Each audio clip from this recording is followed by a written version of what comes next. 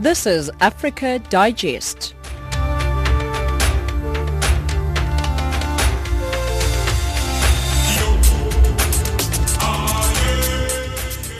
It is 1700 hours Central African time. Good evening. Welcome to Africa Digest on Channel Africa, where we give you news from an African perspective. We are broadcasting to you live from Johannesburg. You can find us on 9625 kilohertz. That is on the 31 meter band if you are in Southern Africa. You can also find us on www.channelafrica.co.za. My name is Spumelele Zondi. I'm with Onel Nzinzi, Tracy Bumgard, and Musibudi Makura. Your top stories. Thousands march in Madagascar's capital to protest against the country's new electoral laws.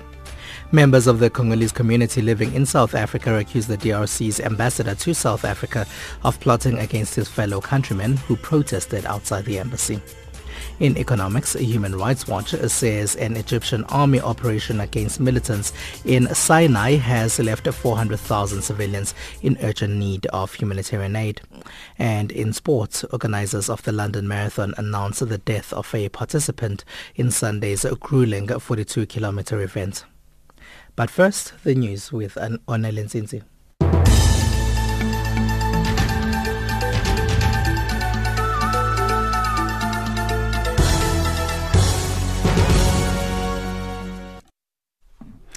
Thank you, Spoo. Pro-government soldiers and jihadists have clashed in Yemen's southern city of Taiz following the killing of an aid worker with the International Committee of the Red Cross. Fighting in the city's Jamalia district came after the governor of Taiz launched an operation against jihadists that he suspected were behind the murder of the ICRC employee over the weekend. Jamalia is controlled by pro-government forces, but there is a jihadist presence in the area. Fierce clashes broke out after the operation was launched on Monday. Paris attack suspect Salah Abdel Salam has been jailed for 20 years over a shootout with police in Belgium. The 27-year-old was convicted of attempted murder with a terrorist connection alongside his accomplice. He is allegedly among the only surviving members of an ISIS cell that had murdered 130 people at a nightclub in Paris in 2015 before fleeing to his hometown of Brussels. The BBC's Gavin Lee reports. Today, a court in the heavily secured Palais de Justice in Brussels, Abdesalam was sentenced to 20 years in prison for attempted murder, along with the second suspect who fled that day, Tunisian national Soufiane Ayari, who was said to have fought with so-called Islamic State in Syria. Salah Abdesalam refused to attend court for today's verdict and remains in solitary confinement in prison in France ahead of the main trial of his alleged involvement in the Paris attacks. Zimbabwe police have been deployed in Marange, east of the country, where thousands of residents are demonstrating. The demonstrators are demanding a share of the riches of diamond mining in their area. They say their communities have not been benefiting from their diamonds. Ntakwane Ngatane reports. Marange residents carrying placards, some saying, "Where is our share of our diamonds?" have been prevented by police from entering the premises of one of the biggest diamond mines in the country. They say they remain poor while the diamonds from their region enrich others. This follows last week's announcement by Parliament that former President Robert Mugabe will answer questions on May 9 about his claims that diamonds worth $15 billion were looted from the country.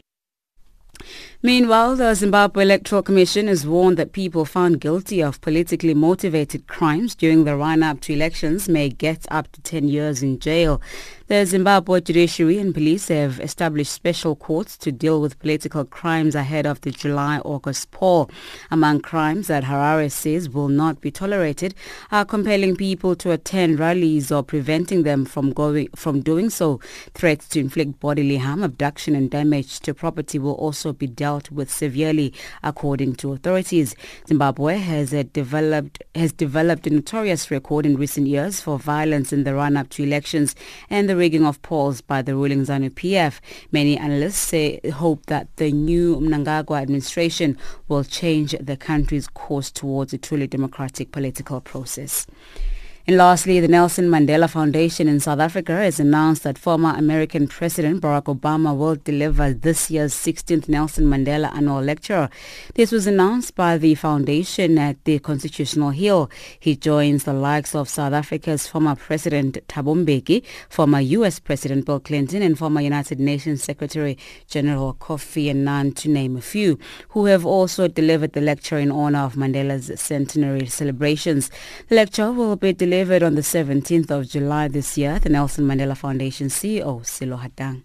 This year we thought, who can best represent the legacy of Madiba than the person who we believe took on the baton when he became president of his own country. Again, we kept on asking ourselves, who would be able to deal with issues of democracy and in fact African-born, because we thought rather with an African heritage. Ladies and gentlemen, please help me to say to President Barack Obama, we will be looking forward to hosting him as he will be addressing the 16th Nelson Mandela Annual Lecture. Channel African News, I'm Onelen Nzinzi.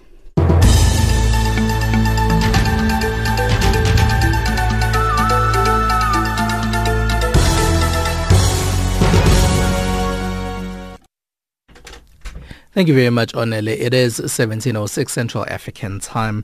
Let's start in Madagascar, where thousands have marched in the capital Antananarivo today to protest against the country's new electoral laws and the death of one person killed during similar demonstrations over the weekend.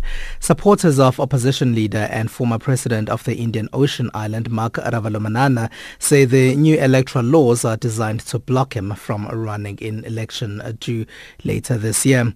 The opposition is also challenging provisions on campaign financing and access to media in the new laws. Jessica Ranohefi, country representative of the Electoral Institute for Sustainable Democracy in Africa, ISA, has more on this protest. Yesterday was quite calm, but the opposition once again called to manifest today, and the protesters are planning to have some quiet kind of funeral vigil in honor of the protester that has who died during the incident on Saturday. We don't have official number. It's between 1 and 4 people who have been killed.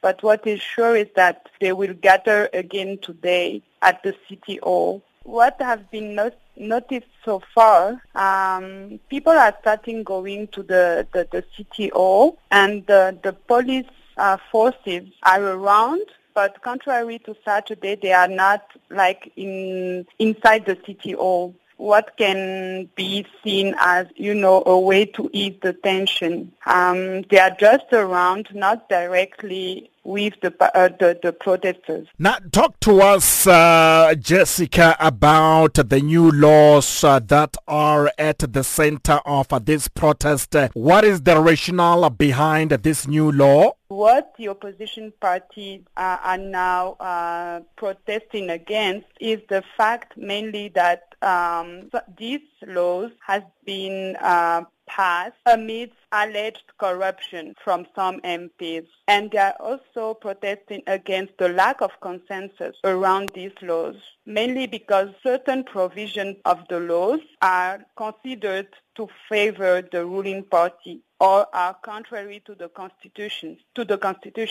For example, some of the provisions are reducing the campaign period to 7 days for the presidential election and to 15 days against 21 days before. They are also denouncing some provision on the eligibility, the candidate eligibility, that is seen as a way to exclude some potential major candidates like former President Ravalomanana. Now, supporters of Mark Ravalomanana say the new electoral laws are designed to prevent him from running in the election due later this year. Has Ravalomanana publicly made himself available to contest the upcoming election? Yes, some of his statement already indicated that he will be candidate for the next election. Since last year, he has expressed that he would like to run for the next presidential election.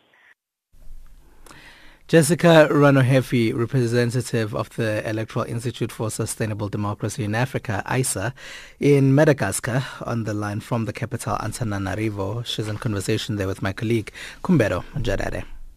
United Nations Secretary General Antonio Guterres said on Saturday that he's encouraged by North Korea's decision to suspend nuclear and missile tests and that it's proof that diplomacy solves conflicts. North Korean leader Kim Jong-un said his country no longer needed to conduct nuclear tests or intercontinental ballistic missile tests because it had completed its goal of developing the weapons, the Korean Central News Agency said. It was the first time Kim directly addressed his position on North Korea's nuclear weapons programs ahead of planned summits with South Korean President Moon Jae-in next week and with U.S. President Donald Trump in late May or early June. To help us make sense of these geopolitical events, Channel Africa spoke to Professor John Strimlau, lecturer at the International Relations Department at South Africa's Wits University, Jamil Ahmad, Global Head of Currency Strategy and Market Research at FXCM, and Matsidiso Mutwening, researcher at the Afro-Middle East Center. Obviously, we don't know until they actually sit down and we see the results. Let me just take a couple of quick reservations because on both of those presentations and then just sum up with the final word. On the one hand, Mercedes did remind us that the U.S. has been a policeman, and if you're looking from an African perspective, what's going on in the Sahel, where they're building bases most recently now in Agadez in Niger, yes, they're playing a policeman's function, but Barack Obama really tried to signal that the U.S. could no longer be the kind of intervener that he was in Iraq or Afghanistan or Vietnam, for example, and was trying to go in a more collective direction. Donald Trump is coming back from that, walking that back in his peculiar personal style, which gives me the other reservation I have about what Jamil said, which is that it's not America first, it's Donald Trump first. And that's a really big difference because who does he really speak for America? And that's a question I think all Africans have to ask themselves because he has taken a rather nationalistic, but even more a tribalistic, white nationalist approach to American domestic politics, which is very different from Obama. And how that plays out will have a profound influence on the world. And the elephants in the living room that we cannot ignore are two. One is the impact of his erratic behavior on the U.S. economy, which could be disruptive to the global economy, and that is a fundamental concern. But the other question, which is the biggest elephant, is that relationship with Russia, both his financial illicit and the question of whether or not there was collusion in the election, and that has implications for elections all over the world, including in Africa, of the Internet and the information age. The really big story out there is the information revolution. So I just want to draw attention, Benjamin, that there are important themes here that we've signaled, and I'll pass on to my two colleagues to do the final sum up. What are your thoughts there, Jamil? Especially the question that makes things complicated, and you know, you can hear Professor Strimlau very kind of reserved and conservative around that, what people are calling a breakthrough with North Korea. What are your thoughts around that particular aspect of things? Well, it just goes some different distance, actually, towards articulating the unpredictable nature of news flow now. When it comes to political news, U.S. administration, Donald Trump himself, mostly it's Donald Trump himself, of course. Look, North Korea and U.S., this news over the weekend that South Korea and North Korea have reportedly opened up phone lines. They're going to be meeting over the next upcoming future. It does go to some distance towards suggesting, and of course it's suggesting because nobody's actually in these meetings, that relations are improving. And if North Korea is willing to take down its nuclear weapons or pause its testing, nobody really knows.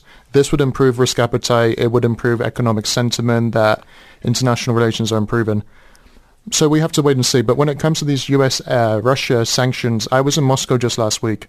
These sanctions on Russia and what it's doing is nothing new. Russia's actually dependent on its own internal resources. What it's actually creating is market fluctuations, When it comes to the currency, Russian rubles obviously weakened very significantly over just 1 week. This means there's going to be inflation pressures, and actually what it's doing is currency fluctuations mostly in the market. It's going to take a long time towards being able to articulate what impact this is going to have on the economy. Let me come to you now, Matshidiso. Where do you see things going? There's so many dynamics when it comes to Donald Trump, and you've been specifically looking at Syria in itself because that's where your focus is. I think, Benjamin, to sort of try and answer what Professor Stemler's, the question or what he put on the table. Yeah. The issue of Donald Trump sort of, differing from Barack Obama, I tend to disagree a little bit because, what we saw is Donald Trump's big campaign slogan was for the U.S. to get out of these, what he called costly wars. So that has been quite a big thing for him. I think circumstances sort of have pulled him in. And we see this issue with what he had said, even when the days leading up to the airstrikes, where he said that, the U.S. is willing to stay in Syria, except that if someone else is forking the bill for it. And he essentially was speaking to Saudi Arabia about this. And we've seen subsequent to that, Saudi Arabia saying that they're willing to support the U.S. financially for them to stay in Syria. I think also, again, as I mentioned earlier, that Trump essentially, uses this issue of abroad to try and sort of mitigate domestic struggles and the things that are like kind of, getting in his way of advancing his campaign locally. And this has been quite evident with his, very confused policy of whether or not he's staying, whether or not he's pulling out, what is the U.S.'s role, even in Africa, as Professor Stremler has. In terms of the relations with Russia, as the airstrikes went in Syria after the chemical weapons attacks, Nikki Haley, for example, the UN envoy for the U.S., Nikki Haley then said that, the U.S. is going to throw all these sanctions against Russia. But then Trump came back and said, no, that's not what we're doing. Again, as the two colleagues have mentioned, there's quite a very complicated relationship that he has personally with Russia, but also the relationship that the U.S. has with Russia and what that means going forward, especially in the Syrian context, because a lot of this had been seen as though, there's going to be a confrontation, U.S. and Russia, and that's why people are calling it a Cold War issue and whatever. I think beyond this is actually seeing, for us, we're going to see the Syrian case as being a platform for the U.S., Russia, as well as other players to sort of flex their muscles and show the world how they're all trying to, race in this race for power, especially in the region, because the Middle East and of course the African continent has been a big platform for U.S. to sort of show the world how capable or how they're able to play this role of police officer of the world quite, exceptionally. And I don't think Donald Trump is about to stay away from that image of the U.S., just as yet. I think he's probably going to win elections, and then perhaps there'll be a big configuration after, the next elections. That is Matshidiso Motsueneng, researcher at the Afro-Middle East Center. And you also heard from Professor John Strimlau, lecturer at the International Relations Department at South Africa's Wits University. There was also Jamil Ahmad, who is Global Head of Currency Strategy and Market Research at FXCM. They were speaking to Benjamin Mashatama there. I'm Joachim Muli, the People's Poet in South Africa. You are listening to Channel Africa from an African perspective. Catch me, all social networks, Joachim Muli. Follow Channel Africa on the social media platforms. On Facebook, Channel Africa 1. On Twitter, @Channel Africa 1. And YouTube on Channel Africa Radio. Our website, www.channelafrica.co.za. Channel Africa, from an African perspective.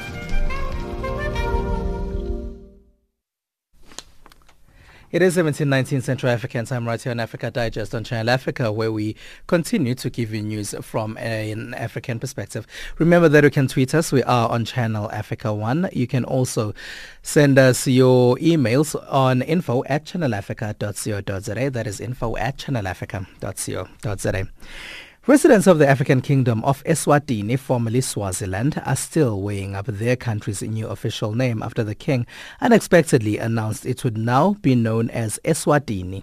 King Mswati III, one of the world's few absolute monarchs, declared the name change at celebrations marking 40 years since independence from British colonial rule. Critics of the king, who took the throne in 1986, say the move is an example of his authoritarian reign in a southern African country that is marred by poverty.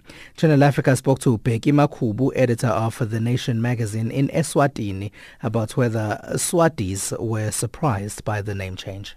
No, I wouldn't say we were surprised. For a number of reasons. One of them being the king had already been using this name of Kingdom of Eswatini for quite a number of years now in his speeches. In fact, it had sort of become part. It is part of our vocabulary. You know, when a Swazi speaks, it comes from Eswatini. It's part of our language. There's nothing new about it. But what had happened, what had changed over the last few years was that the king, whenever referring to Swaziland, was using it more often. So it had become part of his vocabulary. You know, more than saying using Kingdom of Swaziland. So when he made the change, I guess you would say, well, it had to happen. He had fallen in love with the name. No, we were not consulted. Look, Swaziland is an absolute monarch. There's no question of that. And so people were not consulted. But I guess there's an argument to be made to say, well, would we have said no? I doubt we would have. But no, we were not consulted. Are people on the ground concerned at all about the possible cost implications of this process, Mr. Makhubu? Well, people are more...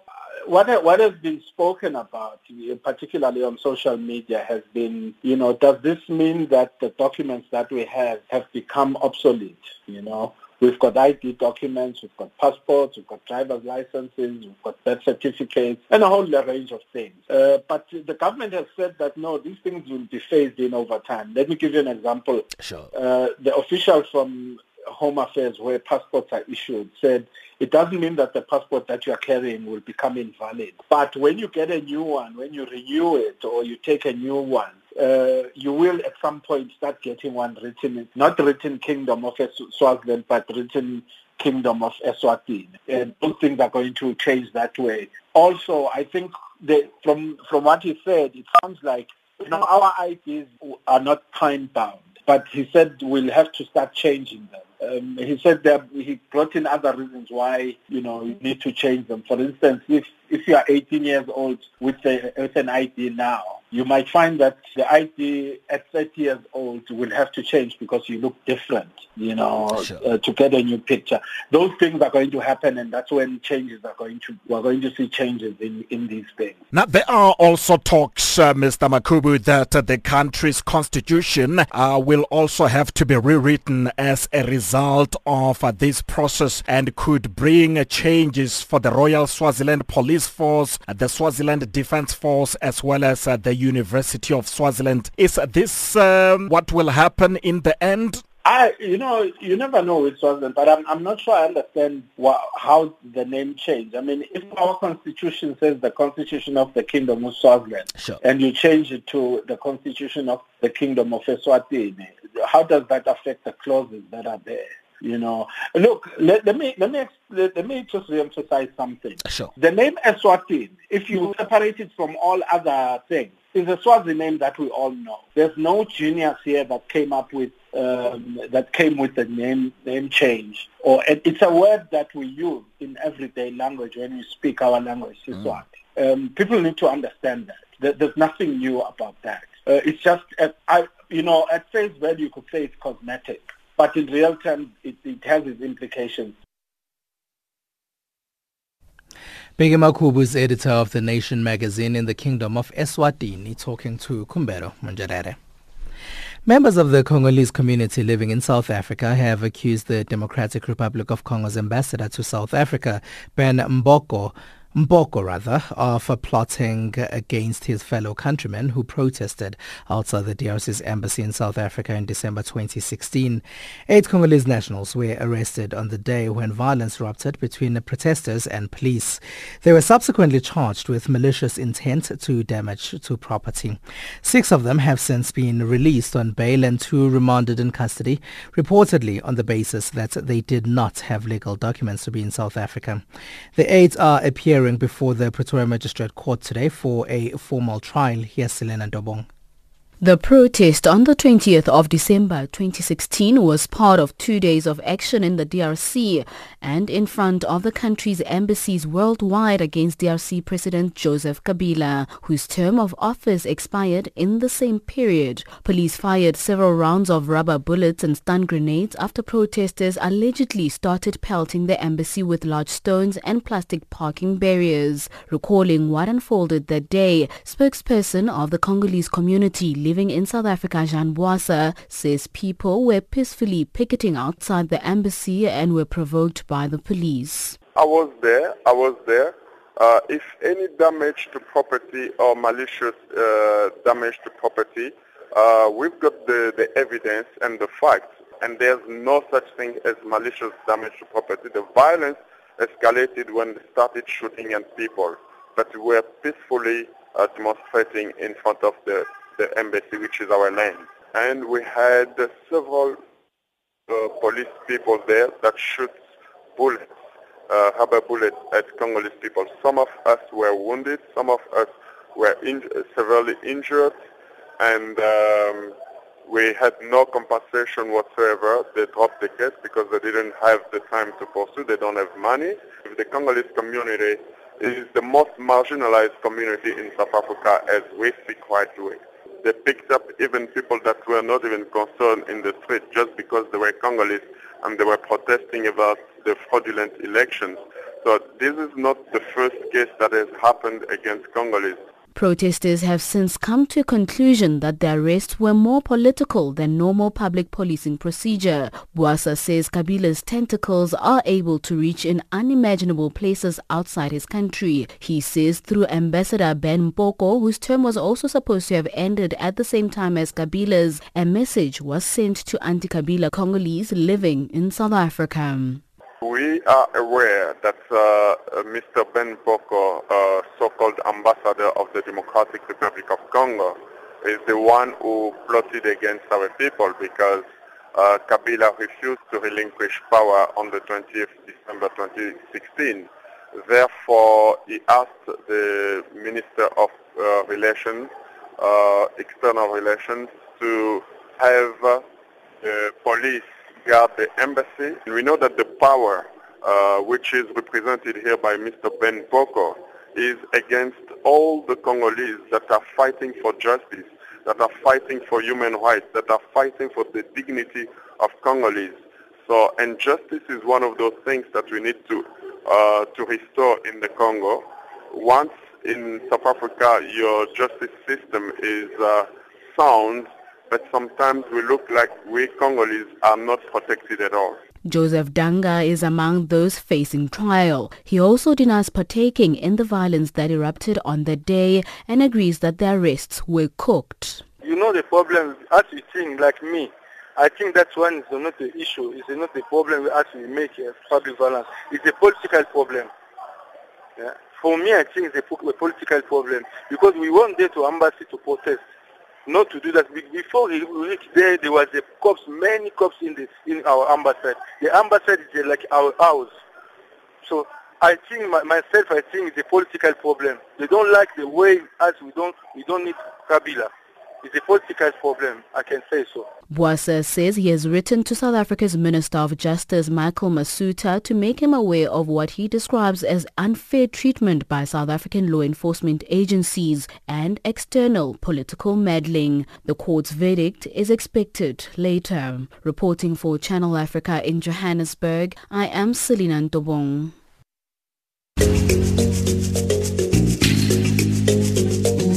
This is Channel Africa, South Africa's official international public radio station on shortwave, internet and satellite.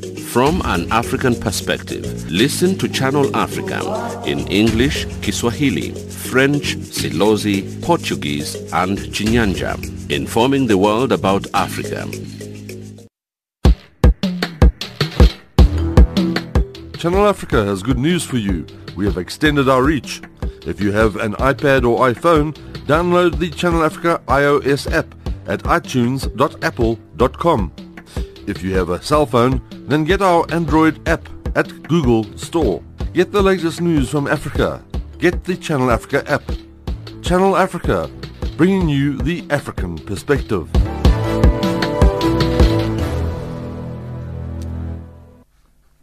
You still listen to Africa Digest on Channel Africa as we continue to give you news from an African perspective. Here's Onel with your headlines.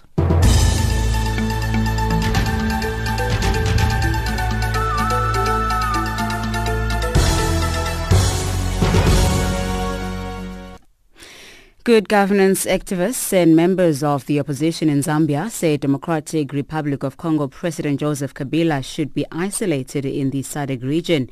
The Zimbabwe Electoral Commission warns that people found guilty of politically motivated crimes during the run-up to elections may get up to 10 years in jail. And former American President Barack Obama will deliver the Nelson Mandela Centenary Lecture on July 18th at the Ellis Park Stadium in Johannesburg, South Africa. Channel Africa News, I am Onel Nsinzi.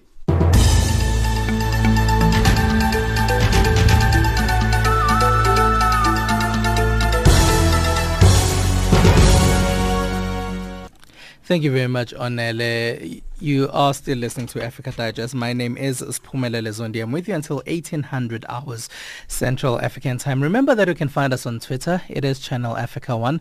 You can also send us emails. So that address is info@channelafrica.co.za. info@channelafrica.co.za. You can SMS us as well on +27 76 300 3327 +27 76 300 3327. Now today marks World Book and Copyright Day. The day seeks to promote reading, publishing and copyright. It also marks the celebrations of authors, books and reading. For more on this, we're now joined on the line by Tebogo Ditshego, who is a Chief Executive Officer at Ditshego Media. Hello and welcome to Channel Africa, Tebogo. Thanks for having me, Sumelel. Tebogo, are people reading?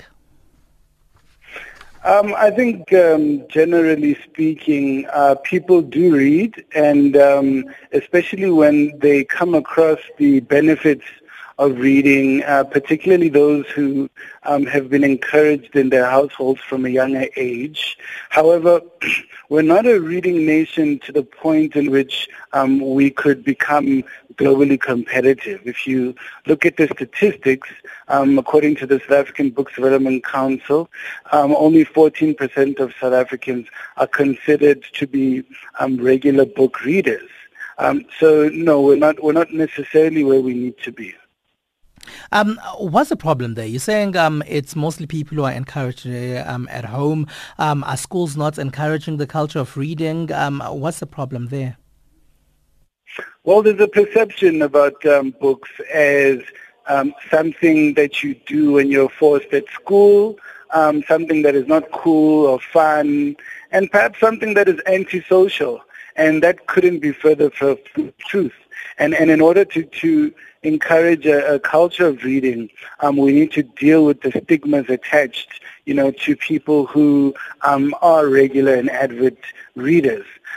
Secondly, I think the main problem is that only 5% of parents in South Africa read books to their kids for leisure. And that is one of the reasons, because a child develops most of the habits which they will follow throughout their lives between the ages of 0 to 12. So that is even before they reach the schools.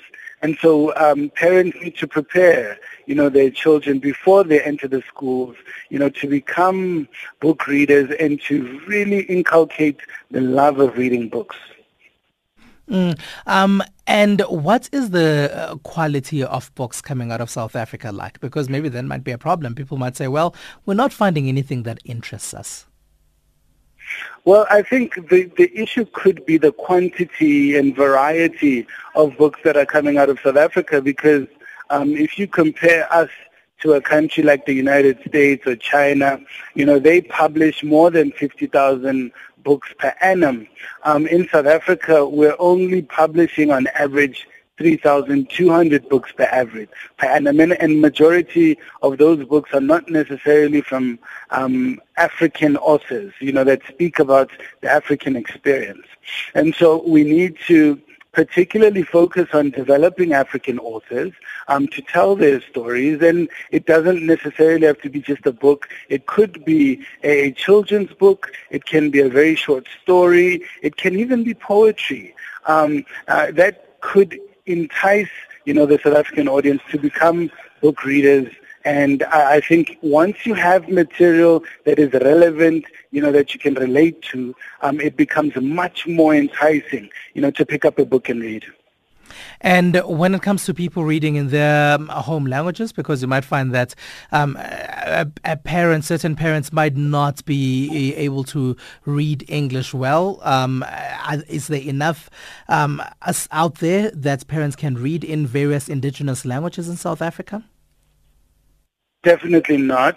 And this could be because of obviously our history of colonization and our lack of understanding of the importance of the mother tongue language in teaching a child the cultures and traits of Africans so that we can,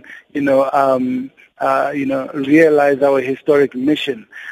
So that is not happening, and we really need to make sure that we do continue to write in our African languages, because if we don't, then more African languages will become extinct, which basically means, that we would have lost our African identity.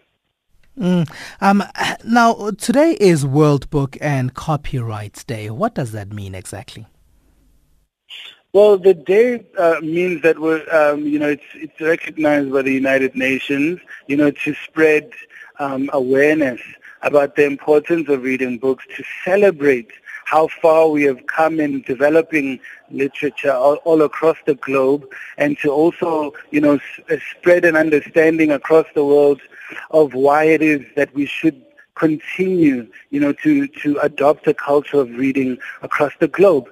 And also, they want to teach people why copyrights are important, and to influence legislation for governments across the world to respect and to protect copyright, so that, our artists can bear the fruits of their hard work. And so this is very important for us to celebrate. And I don't think in South Africa we are doing enough, and I think we really need to work harder, to make sure that everybody is aware of this day.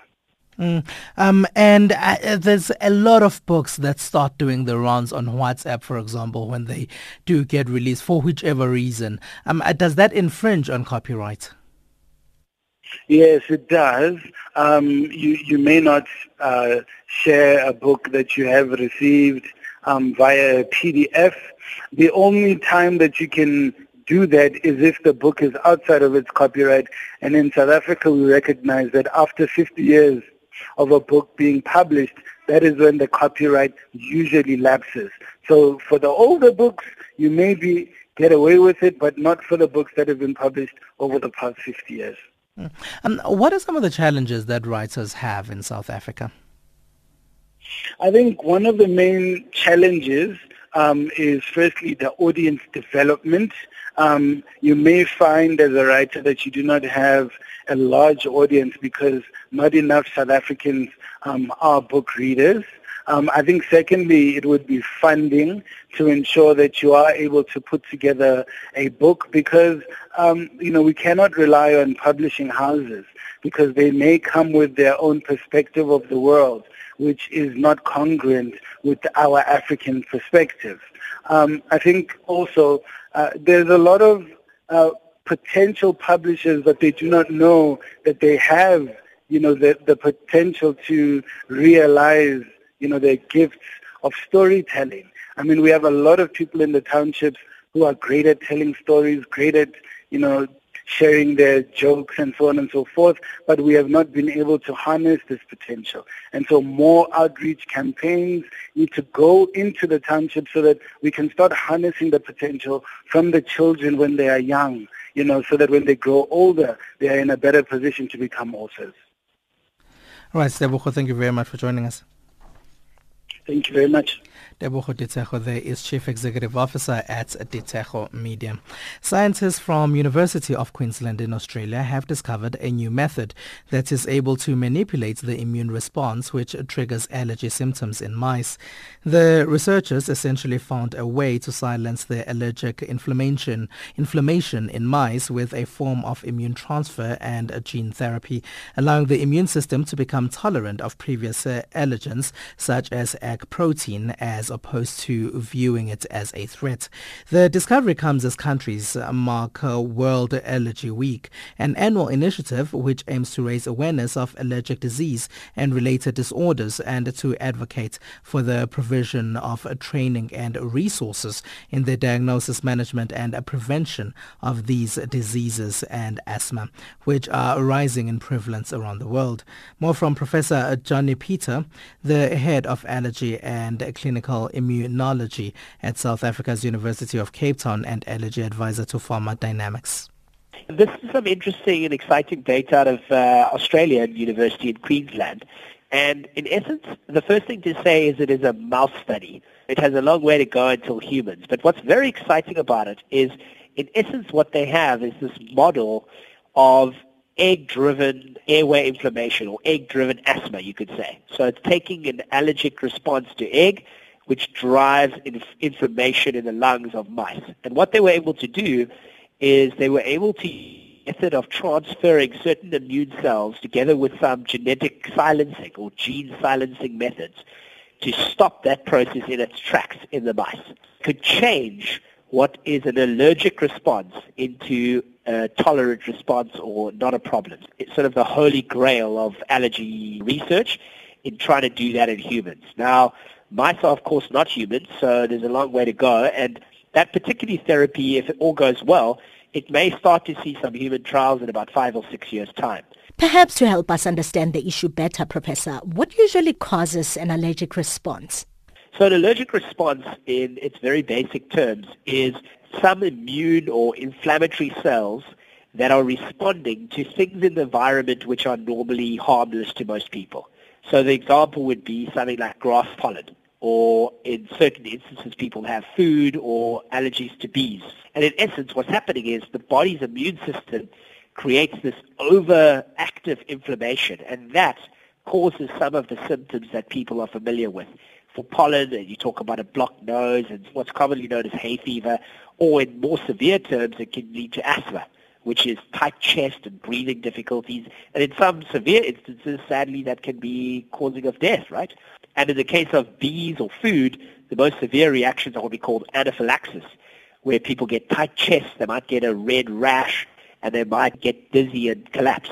And both those last two conditions can lead to death, and they do. Now, this newly discovered method is obviously a positive move in the right direction, but you did mention that it still has a long way to go.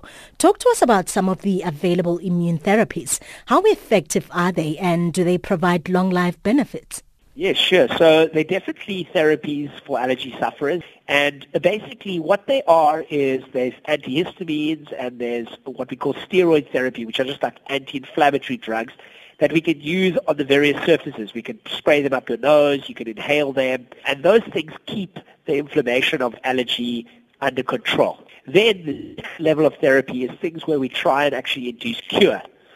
So that would be immunotherapy specifically. Now, the issue with immunotherapy is what we try to do is we try to trick the immune response by giving very, very small amounts of the problem. Let's say in the case of grass, we might give you a small spray under your tongue every day.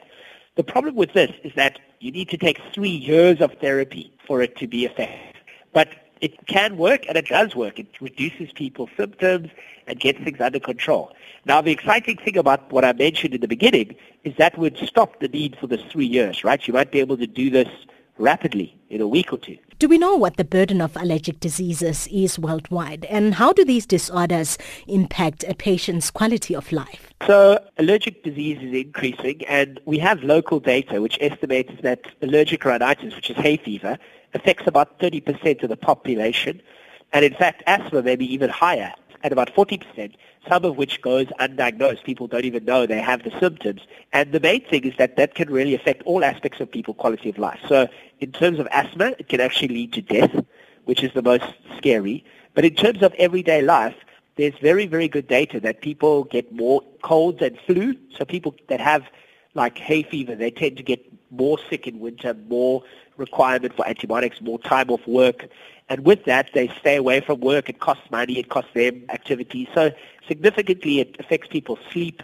A condition like eczema, which is also an allergic condition, that it has terrible impacts, for instance, on children in terms of their school their ability to sleep. And so these are significant impacts on quality of life. Let's touch on climate change and allergic diseases. Do you think that the extreme weather conditions of the past decade have had any effect on allergy sufferers? Yes, so climate change is an interesting impact in terms of its relationship with allergy. One of the things definitely, in a simple term, global warming, for instance, it could simply increase the length and intensity of pollen seasons.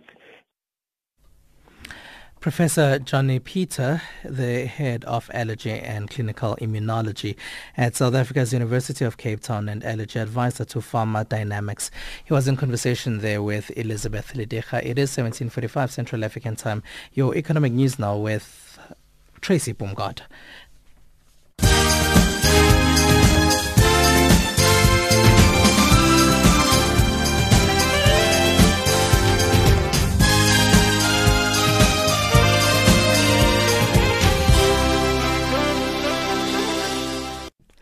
Thank you. The campaign group Human Rights Watch says an Egyptian army operation against militants in Sinai has left 400,000 civilians in urgent need of humanitarian aid.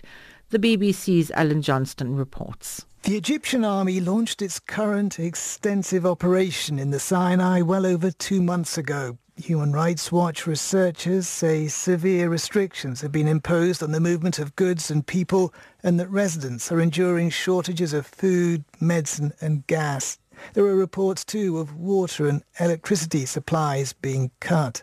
Human Rights Watch says what's happening borders on collective punishment. President Abdel Fattah al-Sisi has ordered his troops to use brute force to end the threat posed by Islamic State militants in Sinai. The Democratic Alliance is calling on South African President Cyril Ramaphosa to deal with government employees doing business with the state.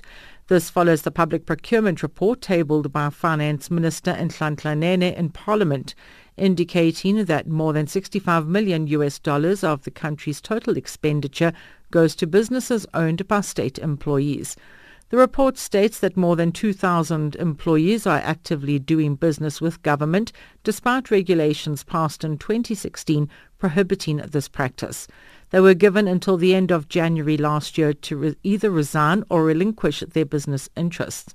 DA spokesperson for Scopa, David Ross, says this isn't all.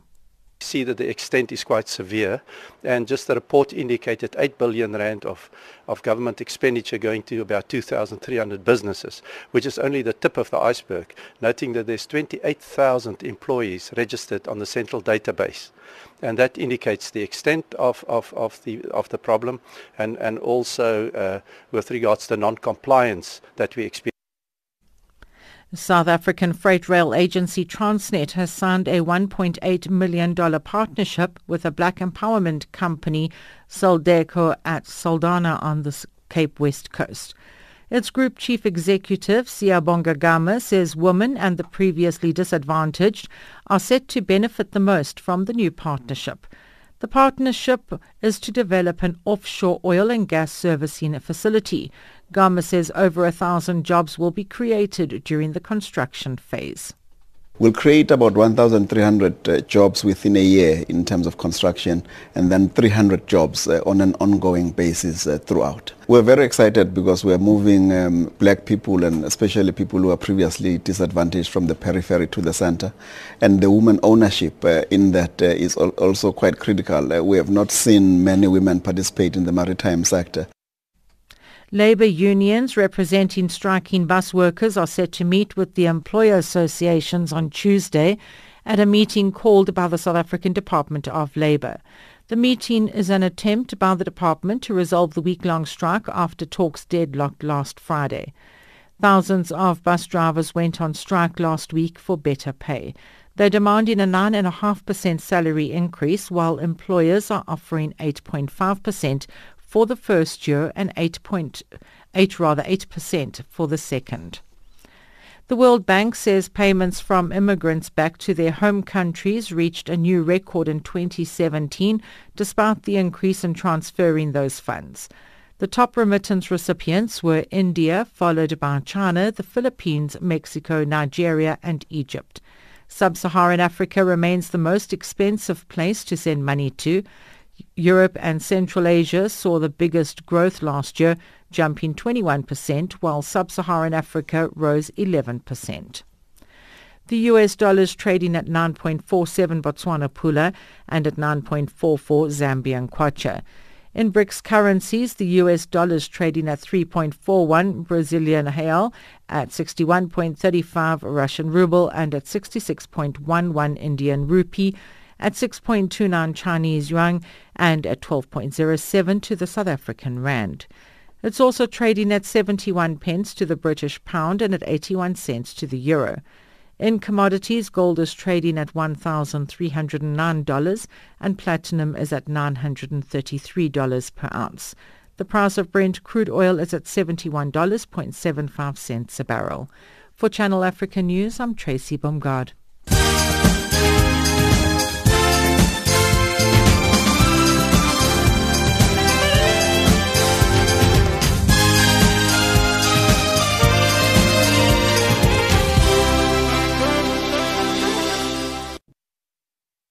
Thank you very much, Tracy. Musibudi Makura has your sports news.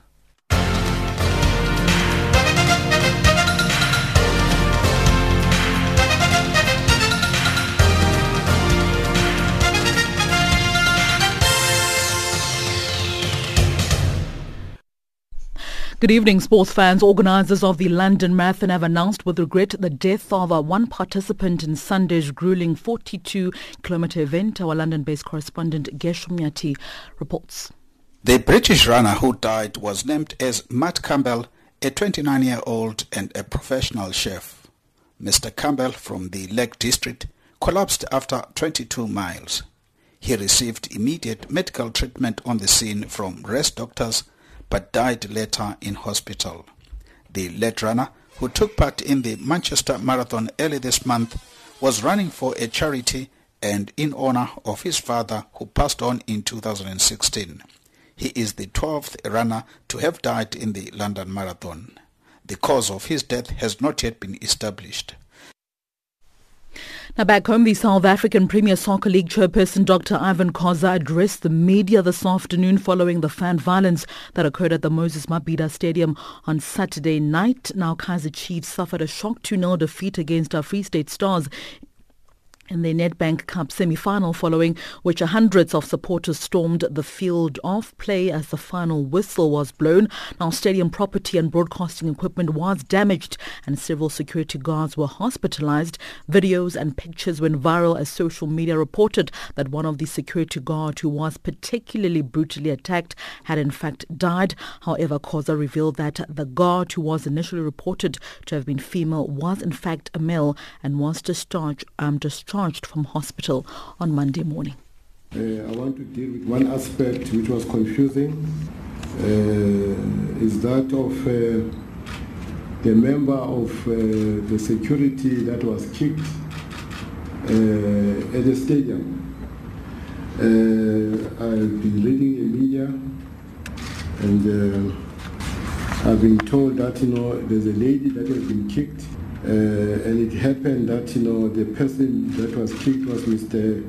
Sabela Maziba, whose age is 32, and he had injuries, but was treated in the hospital and discharged. Now, with regards to the violence on Saturday night, Khoza had this to say. The League is shocked, extremely concerned about the acts of serious violence and criminality that occurred after the final whistle at the Nedbank Cup final between Kaizer Chiefs Football Club and Free State Stars Football Club at Moses Mabhida Stadium on Saturday night. Ladies and gentlemen, from the outset, I want to make it loud and clear that there is no place, no justification for violence in football or in our society, no place. The damage that these senseless acts of violence cause take more than a generation to correct. These acts are not coincidental. They are deliberate, premeditated, and orchestrated by people whose aim is criminality and an infringement of the majority who are peace-loving and law-abiding. Well, Khoza was not in a position to disclose whether Chiefs will face any further sanction for the matter after recently being fined 250,000 rand for crowd violence. And finally, the South African Sports Confederation and Olympic Committee President Gideon Sam says South Africa will be targeting 50 medals from the 2020 Olympic Games in Tokyo, Japan. Now, Sam was speaking at a function in the country's capital, Pretoria, earlier today, where South Africa's medalists from the recently completed 2018 Commonwealth Games were congratulated by government and awarded their prize money. In total, South Africa won 37 medals comprising of 13 gold, 11 silver and 13 bronze on Australia's Gold Coast to finish 6th in the final medal standings. At the last Olympic Games in Rio, Brazil back in 2016, South Africa finished with a total of 10 medals, 2 gold, 6 silver and 2 bronze medals, a total which matches their previous record back in 1920 as well as in 1952. Those are our sports news at this hour. I'm back with more sports news just before 8 p.m. Central African time.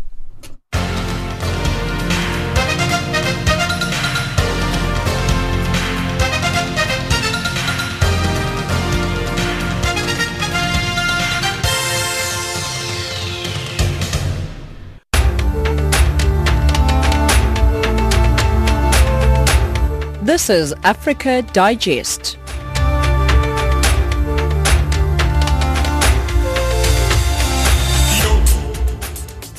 It is 17:56 Central African time. Let's recap our top stories. Thousands march in Madagascar's capital to protest against the country's new electoral laws. Members of the Congolese community living in South Africa accuse the DRC's ambassador to South Africa of plotting against his fellow countrymen who protested outside the embassy. And that wraps up Africa Digest for this hour. From myself, Sphumelele Zondi, producer Luyanda Mohammed, technical producer Adrian Kenny, and the rest of the team, thank you for listening. We are on info@channelafrica.co.za, on email info@channelafrica.co.za. On SMS, we're on +27 76 300 3327, +27 76 300 3327. You can tweet us on Channel Africa 1. We leave you with Ndimbonile by Lois Obala and Sans.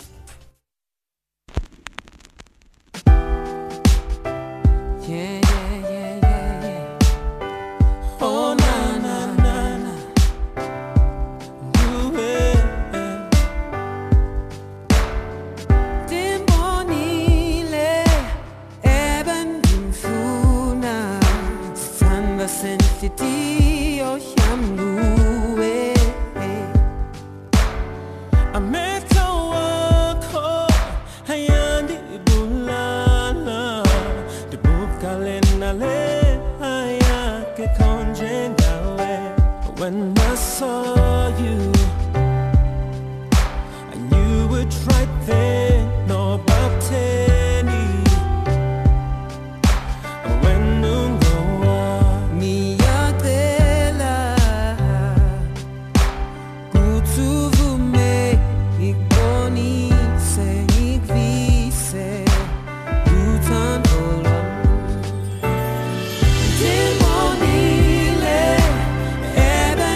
Food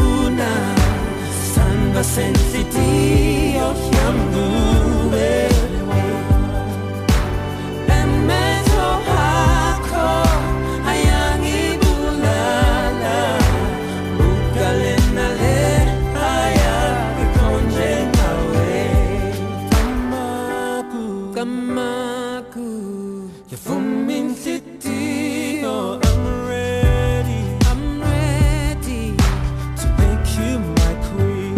And my pupoa, adalali kini so.